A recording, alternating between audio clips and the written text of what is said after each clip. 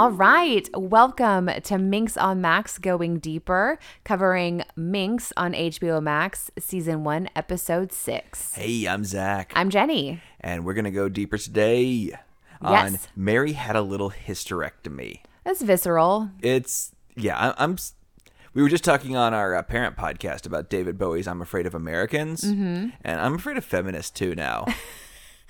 I mean, we'll get into it. I don't think it's you're afraid of feminists. I think you're afraid of college girls. Okay, that could be a thing.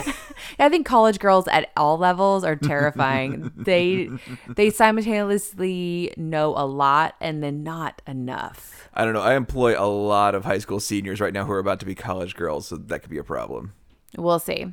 But we jump right in, and the issue is out. It's flying through the air, hitting the ground. Bam, like right at the convenience store. Do you remember porn at gas stations? Sort of, maybe, no. Oh my goodness, the whole whoa, top two shelves. In the sleeve. I do know they came in sleeves. You couldn't just grab them when we were, wee children in the 80s and 90s. But, what delightful 70s cocktails are we enjoying tonight? Okay, we are having a cocktail I've never had before. Ooh. Apologies if you're following us on social media. It is in a tiki glass with a bunch of naked ladies on it and a zombie because we don't have any Tom Collins glasses. I don't even know what a Tom Collins glass is. It looks like this, except it doesn't have zombies and naked ladies on it. Well, this seems like the perfect thing to have zombies and naked ladies. I mean, I don't think anyone who's listening or following our social media is going to be offended. Okay, well, this is a Tom Collins. All right. So we've got an ounce of lemon juice, half ounce of simple syrup, and 2 ounces of gin. That sounds like all the things that I love. Yeah, shake, pour. We've got a clear ice spear, topped with a little bit of seltzer, and we have one of the most popular cocktails of the 70s. Let's do it. Oh, I'm a super fan. Okay. Yeah. This is like not French 75, which is my love language drink. Yeah, I guess maybe if you topped it with champagne instead of... Yeah, it'd be a French 75. Okay. That's what yeah, exactly. So I'm totally in. I will start ordering Tom Collins every once in a while. Okay. Get a little... What do you think about the gin choice? I used Hendrix. Do you think maybe something more, be a little more London Dry would cut through the lemon more? No, I like it. I'm a fan. Hendrix all the way. All right, so we're having some Collinses, and we can mix up a pitcher of Collins. It's definitely the kind of cocktail you can mix by the pitcher. There we go. Having a good old time. So yeah, the magazine gets dropped. Joyce, in her full 3-piece glory, goes to check it out at the convenience store. She's looking at the racks, doesn't see it. Looking at the little spinny thing, doesn't see it. Goes and talks to speak to the guy at the counter. And of course, there's a lot of mags of the variety of Minx behind the counter and doesn't see it there either. And so she's asking for it. And he's like, oh, Cosmo's on the shelf. She's like, no, it's a little more of the erotic variety. And he goes, hey, dude, or whatever the guy's name is, where's the magazine with the dicks? It's like, it's under the counter. And so he pulls it out. He's like, oh, yeah. And I think immediately she's trying to get it. And of course there's a man behind her and she's like, fine, thank you. And puts it in the bag and runs away. This is problematic already. If she's the creator of this magazine and she is embarrassed to be buying it at the store, we already got a problem. This is something no one thought about, that the woman that they want to reach is not going to be really a fan of purchasing this. There's got to be a way to get it to them without them having to go through that rigmarole. Going way off script right now. Okay. Have you ever brought something to the counter that you were ashamed of? Well, no, not really. I mean, anytime you check out with a teenage boy with tampons, he doesn't know what to do. But I mean, that just is what that is. At some point, you just don't give a fuck. But no, I definitely remember going to 5 stores to try to find condoms that weren't locked up with a self-checkout. I mean, it is driving all over town. And what is it about condoms and razors? You're gonna be hairy and unprotected if you have a problem with it's the confrontation. It's the 70s. It is. Everybody had a problem with confrontation. Let's keep this real low key. It made it really sexy, apparently.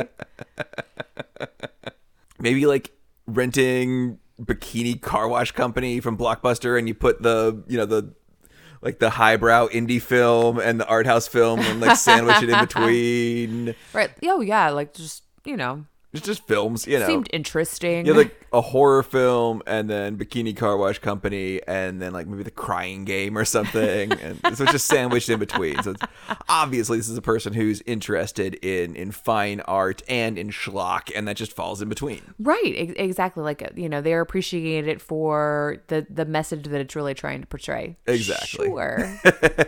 Sure. Okay. And my one issue of Playboy that I've owned in my lifetime. Well, now you own the entire back catalog, right? Yeah, well, yeah, but that was like a hard copy from like a Barnes and Noble, and that was Barnes and Noble. That was a pretty harrowing walk. Well, they didn't have it at gas stations by then. Still Barnes and Noble. I mean, I could have gone. I'm sorry, to I would like a Frappuccino and this Playboy. I mean, I could have like driven to Alabama or something and got it at a gas station, but by the time I had my one issue, they did not have them at gas stations. You missed out. I remember the Jim Dandy. We had like the little gas station had the little spinny rack, was all comic books, and then the entire top two shelves of the magazine rack were all porn, and then just like Newsweek and National Geographic and other random magazines. It's kind of weird. I mean, I don't really remember it like, you know, but I remember seeing it. And I feel like for some reason I remember seeing it becoming aware of it at a 7-Eleven, visiting my grandparents, and so hanging out with my uncle and my cousin, and us going to get candy to have like a movie weekend or whatever, and being there forever, like just staring at everything because my sister took forever to pick out candy. Like she had to like just really think about it. She was like looking around the whole store. What are those magazines in plastic? I was like, what is that? Why are they different? But other than that, I didn't really give it another thought until much later. I think maybe 12 years ago or so, I remember talking to you, like going to a gas station back when I was in school and had stupid amounts of lunchtime and was just driving around, whatever, and went to a gas station that still had a magazine rack, and it was just all your bog standard magazines, you know, just Cosmo, Newsweek, People, Guns and Ammo, which Vogue. Unfortunately is a thing, Vogue, In Style, and they had American Holes, and I was just like, what is happening right now? That's not even your standard. we went way by Playboy. Yeah. I mean, talk about niche. I mean, come on. All right. So then we are at Bottom Dollar, and this is the gas station guy say, have fun. Right. But yeah, so we're back at Bottom Dollar. We're trying to think about like, okay, Doug is like having a meeting with the team. Sales aren't as great as they'd like, but it's fine. We'll figure out some ways, grassroots it. We're really popular in Greenwich Village and in a couple of areas. He's like, let's stick with that. And Richie's like, yeah, we are. And so he's kind of there's a delivery for him. He goes out and there's a whole truck of magazines that are being returned to him. Tina's like, yeah, I told you to take this call and you didn't. And that's what it was about. That it's like Thrifty Mart or something like that. I didn't really care about the Thrifty Mart. The Piggly Wiggly. Exactly. That's what I wrote down. Piggly Wiggly doesn't want Minx. I was like, Piggly Wiggly is out. That's where we're from, Piggly Wiggly is a big deal. I mean, is it really? There are Piggly Wigglies. I have a scholarship from the Tennessee Independent Grocers Association. I mean, that's a big, yes, for you, for sure, a big deal. Yes, my family were in independent dry goods and sundries. Sorry. I probably shouldn't have said it like that. Your family was independent grocers. Yes. It just seemed way more Old West to say sundries and dry goods. When I think of sundries, I think of your bog standard Hampton Inn and like the little bitty market that they have, and they charge that as sundries. But I just said, Doug is going to figure this out. And then we're like, uh-oh, Doug is losing it. I was like, Doug is losing it. He's like, okay.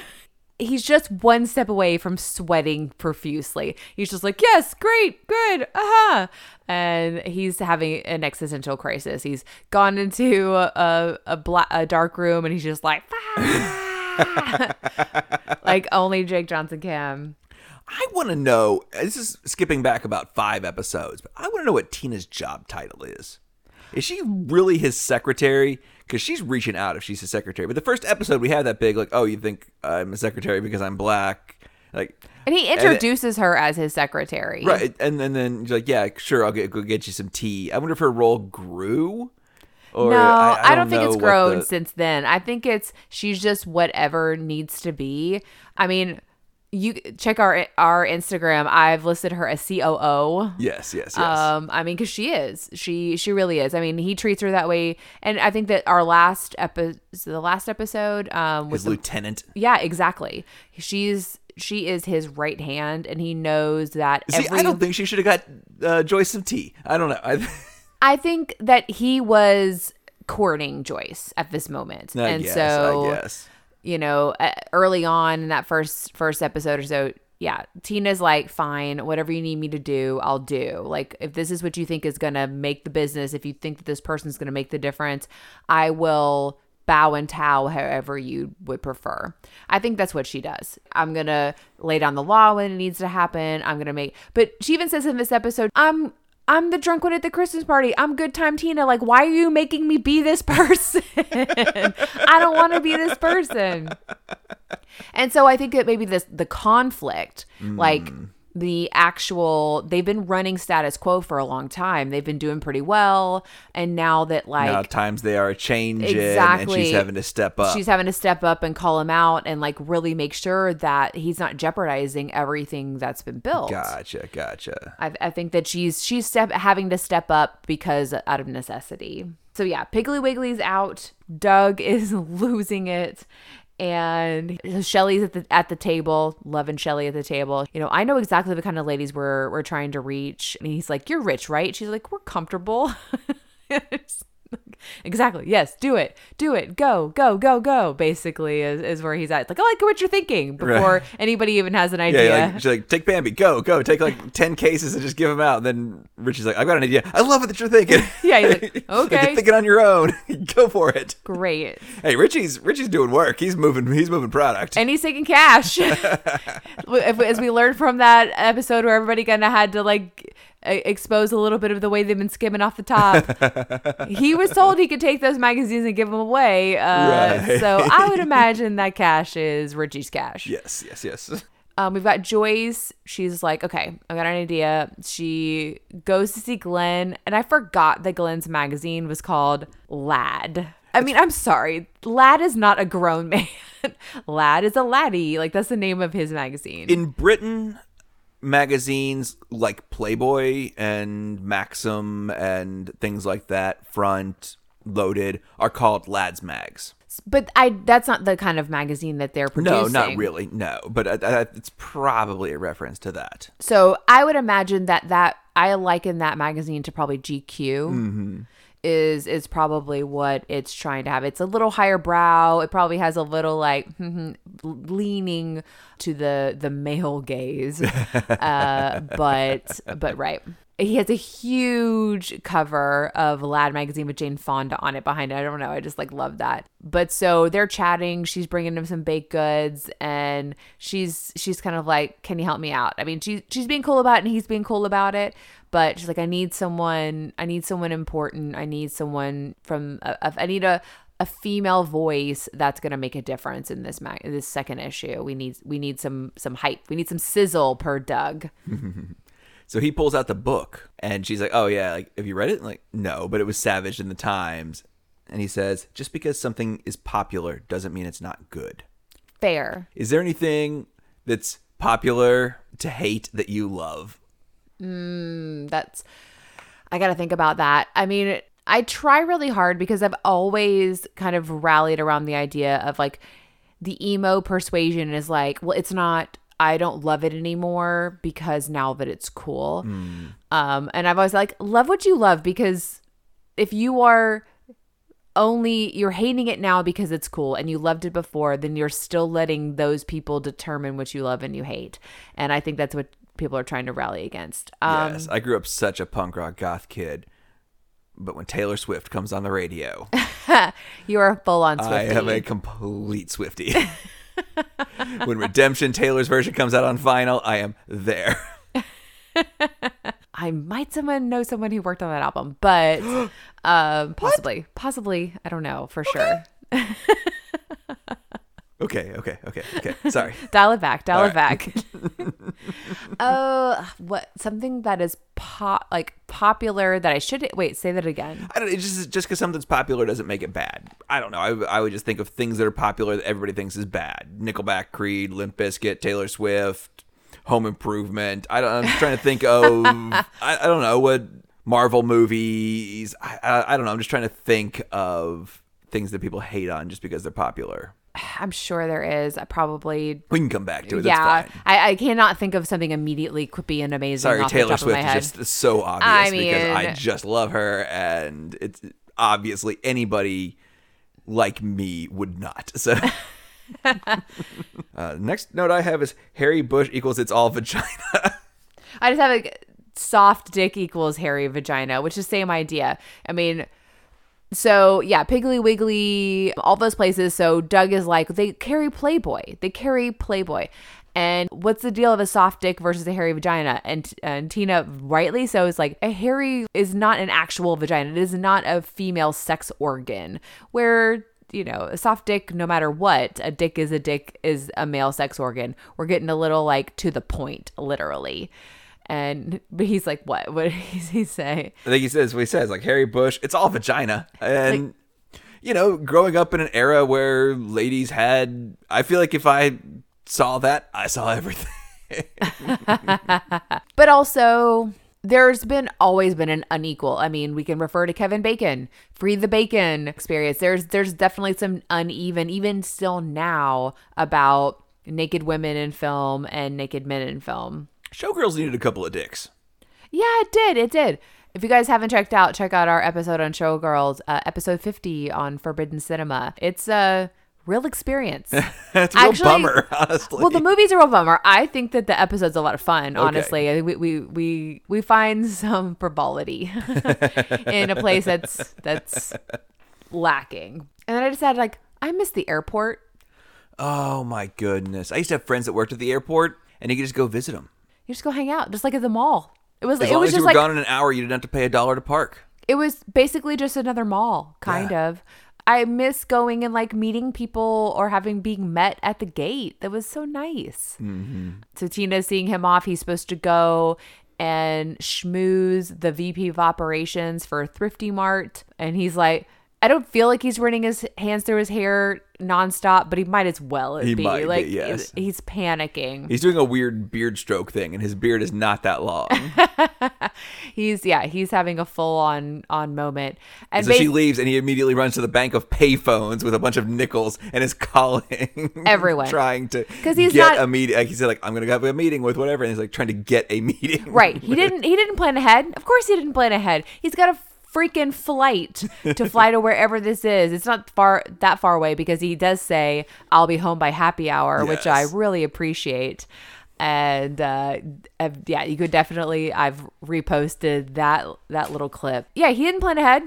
He just flies by the fucking seat of his polyester pants. That is Doug Renetti. It's always worked though.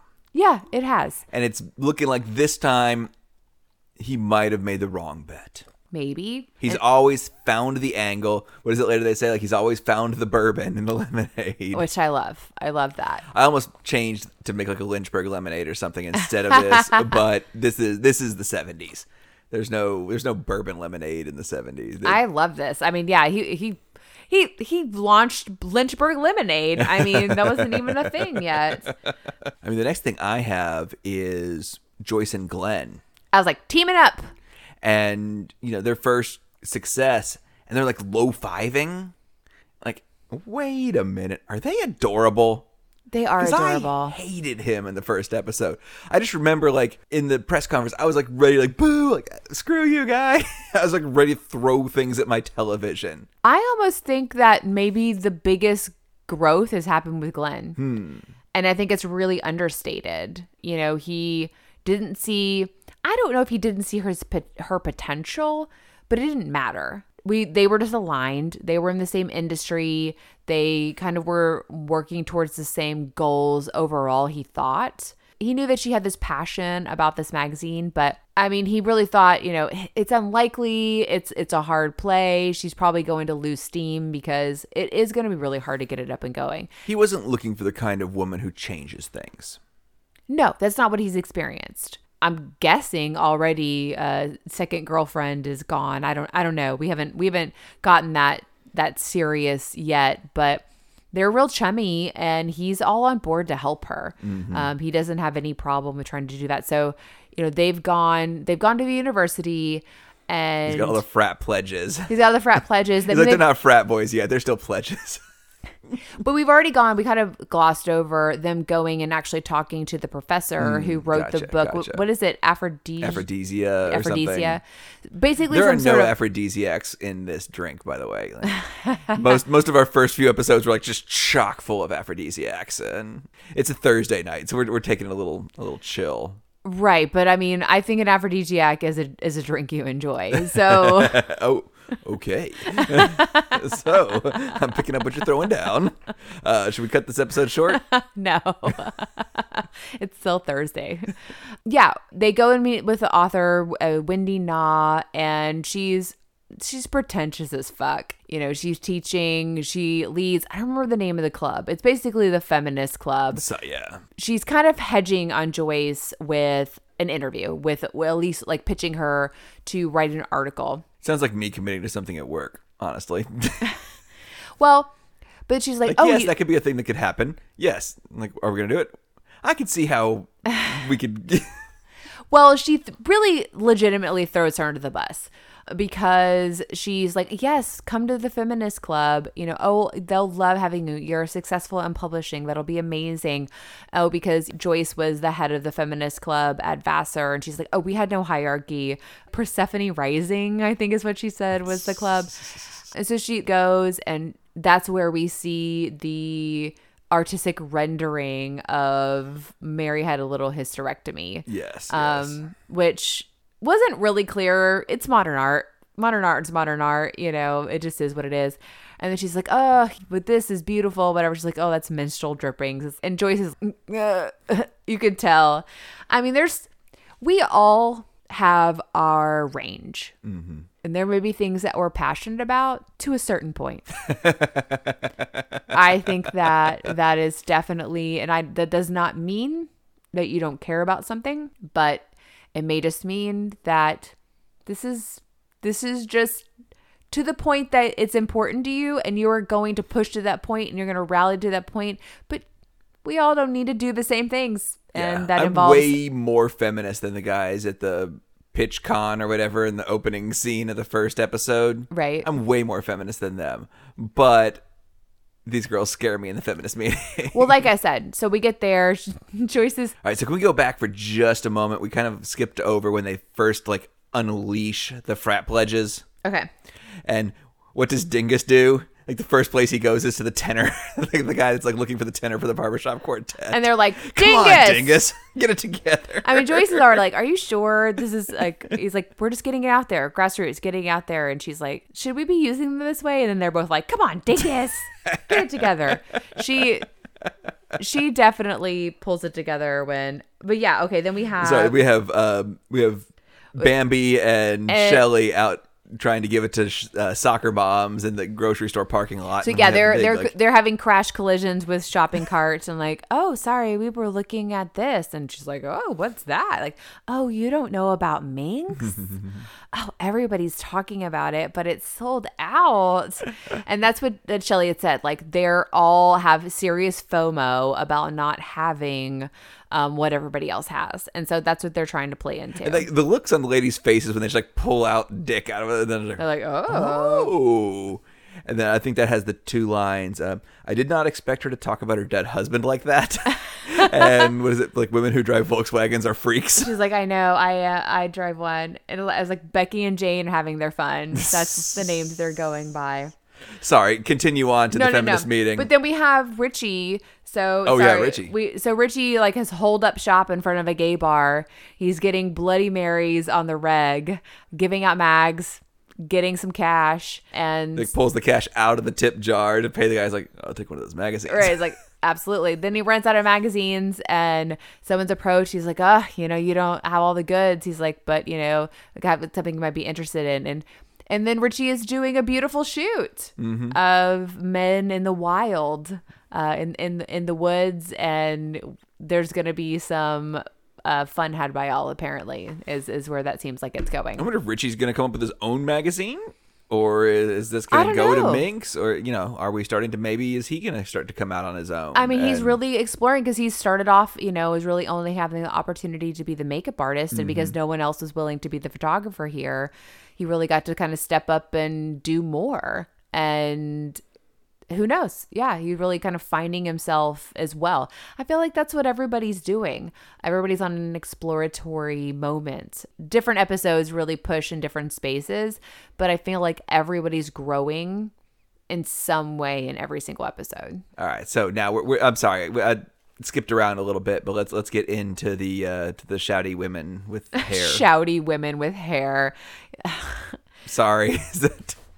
I mean, so Joyce comes in. She's in her 3-piece, but she's wearing a skirt. She's like the perfect. They're all in like bean bags and stuff. She's like, I don't know where to sit. Like, do I go? And then Wendy fucks the piece out. She's like, y'all have fun, and because she knew Joyce wanted to talk to her after the meeting and really pitch this. And yeah, it's a real see you next Tuesday moment. Yeah. But yeah, so Joyce sitting down in her skirt, and then I just wrote immediately like, women want hard-ons. Right. She's like, you don't think we're like that women can handle, like, you don't think that women can handle an erect penis? She's like, okay, let's talk about it. She's all about like, let's have this dialogue. I'm a fan. Let's do it. Let's talk about it. Women of color, working women, lesbians.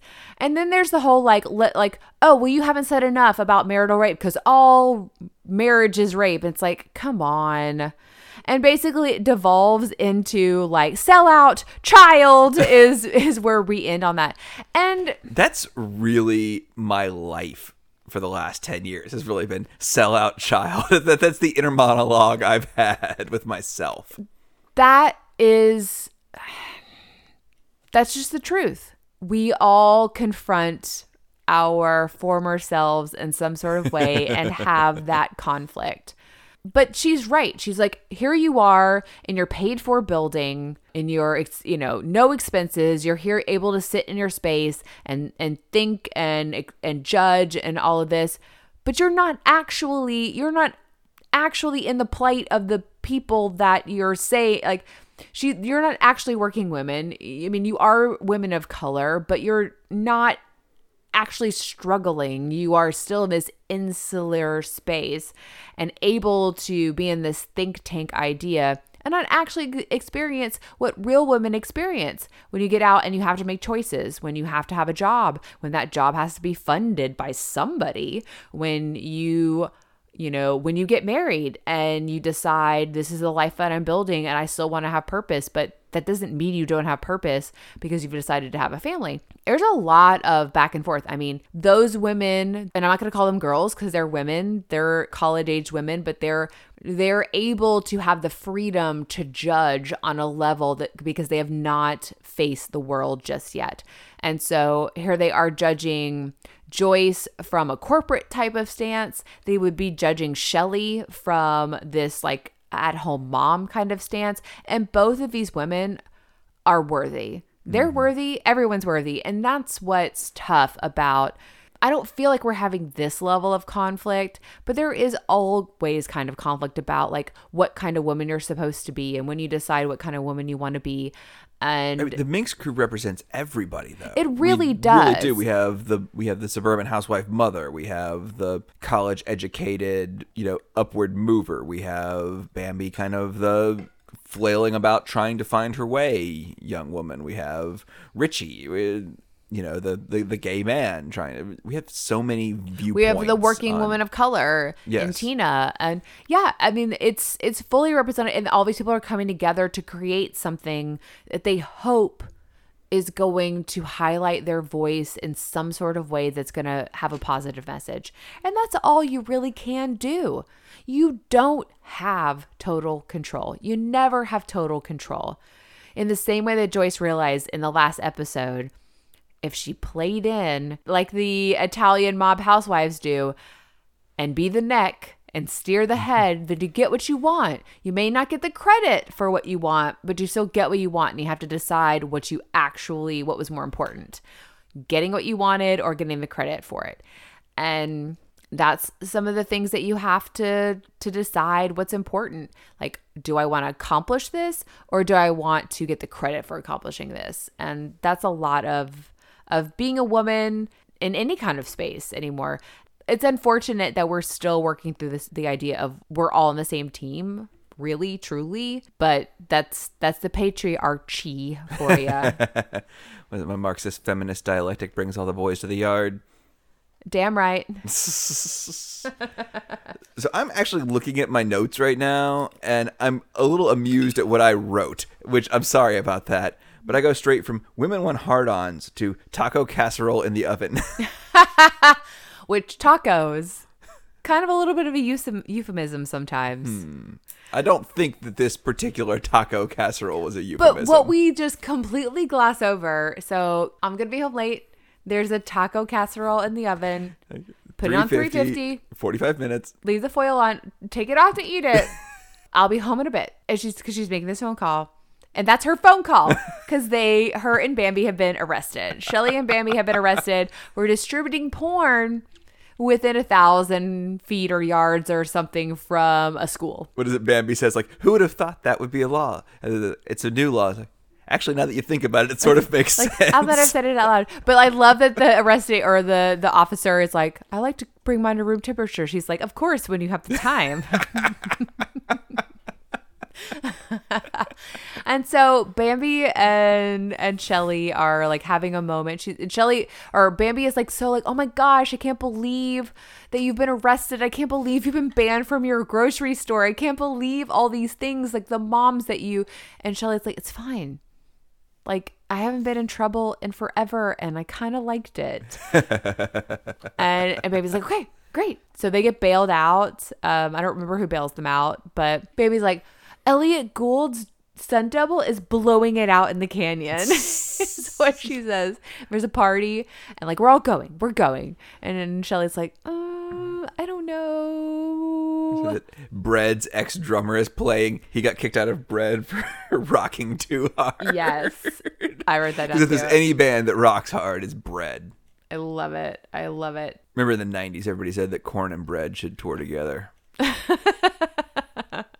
Oh, Shelly's she's like, I really need to get back home, because here she's talking, she's having a good time. This was exciting. She's also got a baby she's a baby, and she's a family, and she has responsibilities. And she's like, I promised Monster would check under the bed for monsters. Right, but obviously monsters live in the closet. She's like, and then Bambi's like, just take some Aquanet and say it's monster spray. That's what my mom did for me. Which is and sweet. I almost shed a tear at that moment. It's very sweet. It's very sweet. And we know that Bambi, things didn't go as well as she wanted them to.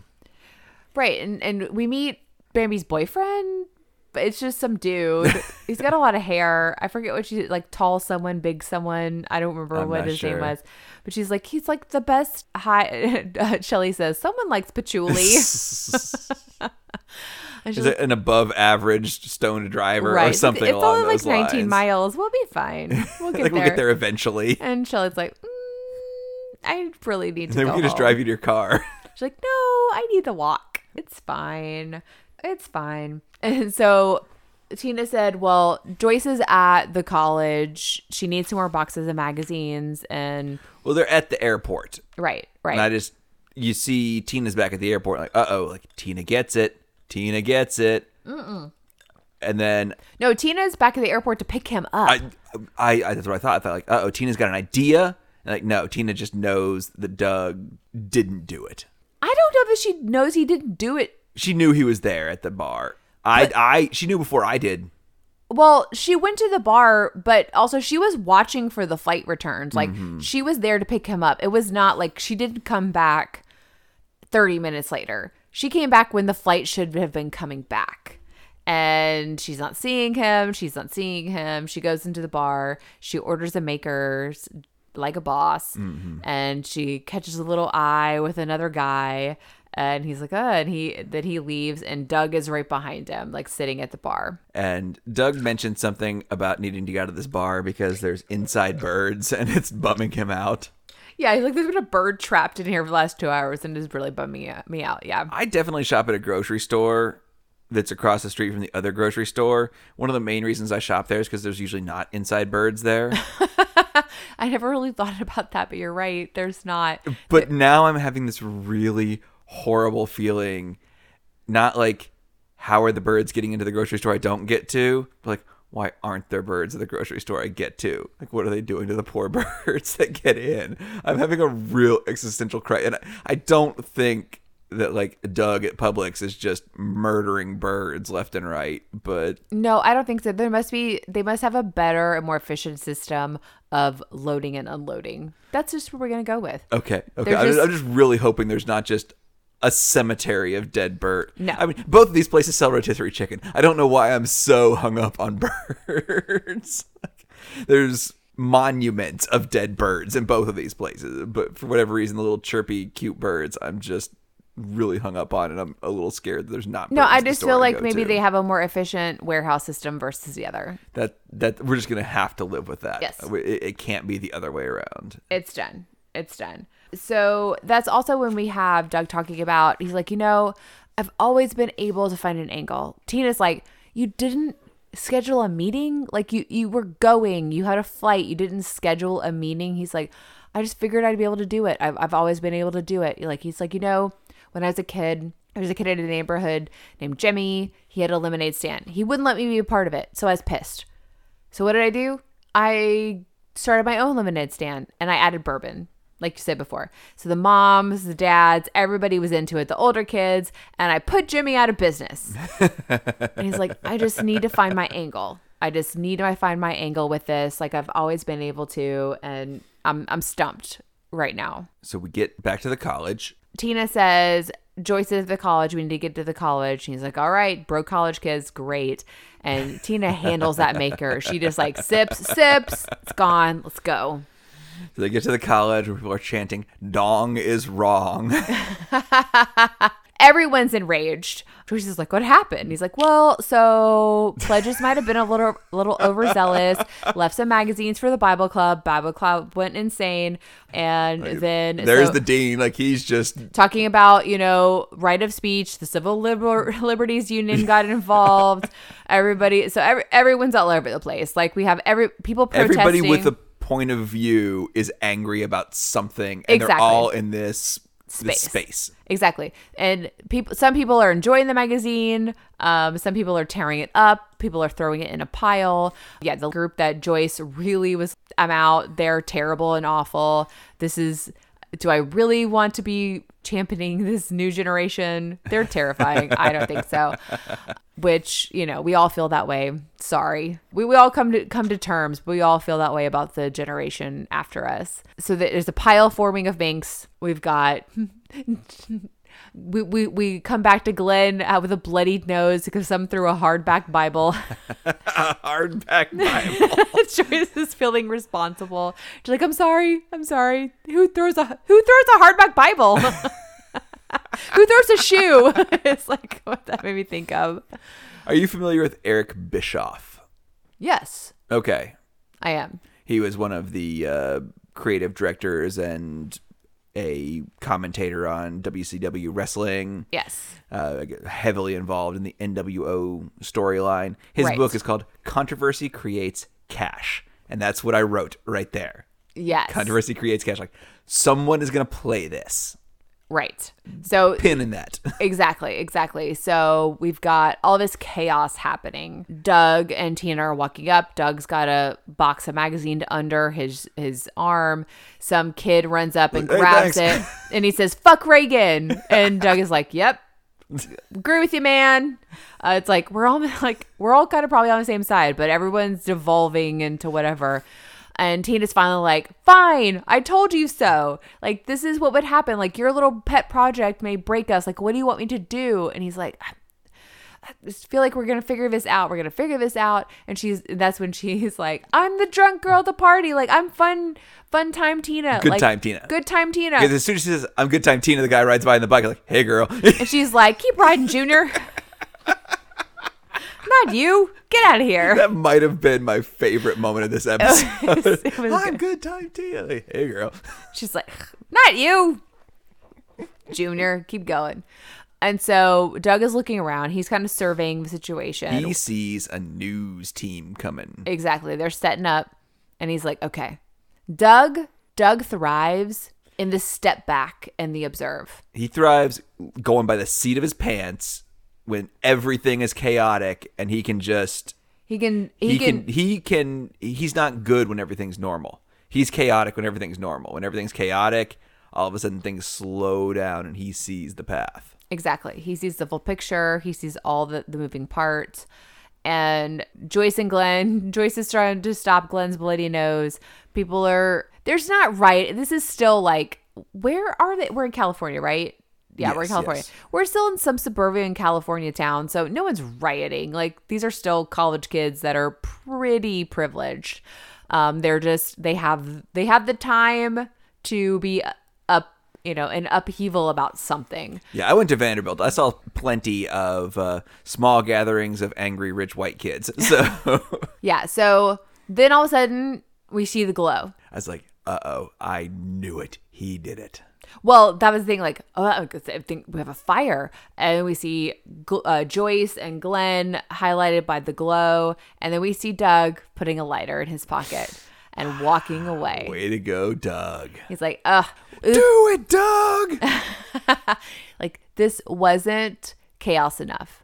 Now we have a full-on protest.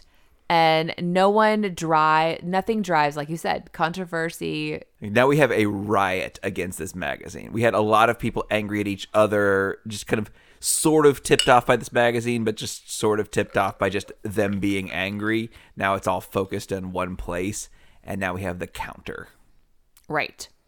We've cornered the counter market, and people are going to rally behind, like, what's this about? The buzz is going to get out there. The protest and the reporting on the protest is going to drive sales. So, have you ever wanted something specifically because you couldn't have it? Oh yeah, I mean, all the time. Did you ever want like Beanie Babies or Tamagotchis? Or I'm trying to think of like what. No, I didn't ever want any of that. I remember it was more like being immediately told that we couldn't have it. I mean, like little things here and there. Like probably none of them really made sense, but. I mean, that's what Forbidden Cinema is all about. Right. Wanting something because we couldn't watch it. And then was it really worth having the argument about? If no one even mentioned it, some of the movies that we've watched in Forbidden Cinema, we'd been like, it's fine. We would have gotten over it. But they've hung out there. And so that's why we've been driven to check it out. So yeah, same idea. So then we've got in credits roll, and this is directed by Carrie Brownstein. Yes. Of Portlandia fame, which is fun. I kind of knowing that, I kind of see her voice there a little bit. I think so. I've always found Portlandia a bit cringy, and I tend to withdraw from cringy stuff. But I don't know. Maybe it's worth another set of eyes. Yeah, I think it definitely is. I mean, there's some definitely cool characters. Drawing back to our Forbidden Cinema Showgirls episode when we were double checking, like, oh, Kyle MacLachlan is listed at third billing on Portlandia. Huge Which I had character on no Showgirls. idea he was in that. I think he's like a mayor or something, maybe. Okay. But yeah, so that's it. We are bringing episode 6 of 10 of season 1. We didn't get a next up on. No, we didn't. That's so true. I have no idea what's coming next. I feel like everything, all of like coming this season was mobs and protests. And I have no idea what's coming next. Here we go. We're all in the dark. Guys, it was super fun. Hope you will check it out. Listen, let us know what you think. We're on MinxOnMax Going Deeper on Instagram, and you can check us out Forbidden Cinema podcast at gmail.com, Forbidden Cinema on Instagram. I love that we got some crossover action. You guys are checking out both. It's a lot of fun. Hopefully so. We're enjoying having the conversation with everybody. Welcome to everybody that's involved, that's coming along with us. Thank you guys for taking the time to just even pay attention, notice us. Thank you guys. It's been a blast, and we're all in this together for more and more and more and more. Yes. Fingers crossed that we're not just coming to episode 10 of MinxOnMax, that we have season 2 on the horizon. I have a sneaky feeling that it is. So we'll see what happens. I don't know if I have 10 more 70s cocktails in me. We might just be like drinking Midori, and I need to get some liqueur glasses. I don't know. Some cordials. Yes. We'll just be sipping on Midori, yes, or some amaretto, just straight amaretto. Well, if you've got any ideas for cocktails, let us know. We're definitely gonna, if we can find some, check out some Artingstall's gin. That's Paul Fig's new gin. Okay. Yeah, so looking forward to that. But guys, have a great week, and we will catch you next week. All right. See you Thursday, guys. Bye.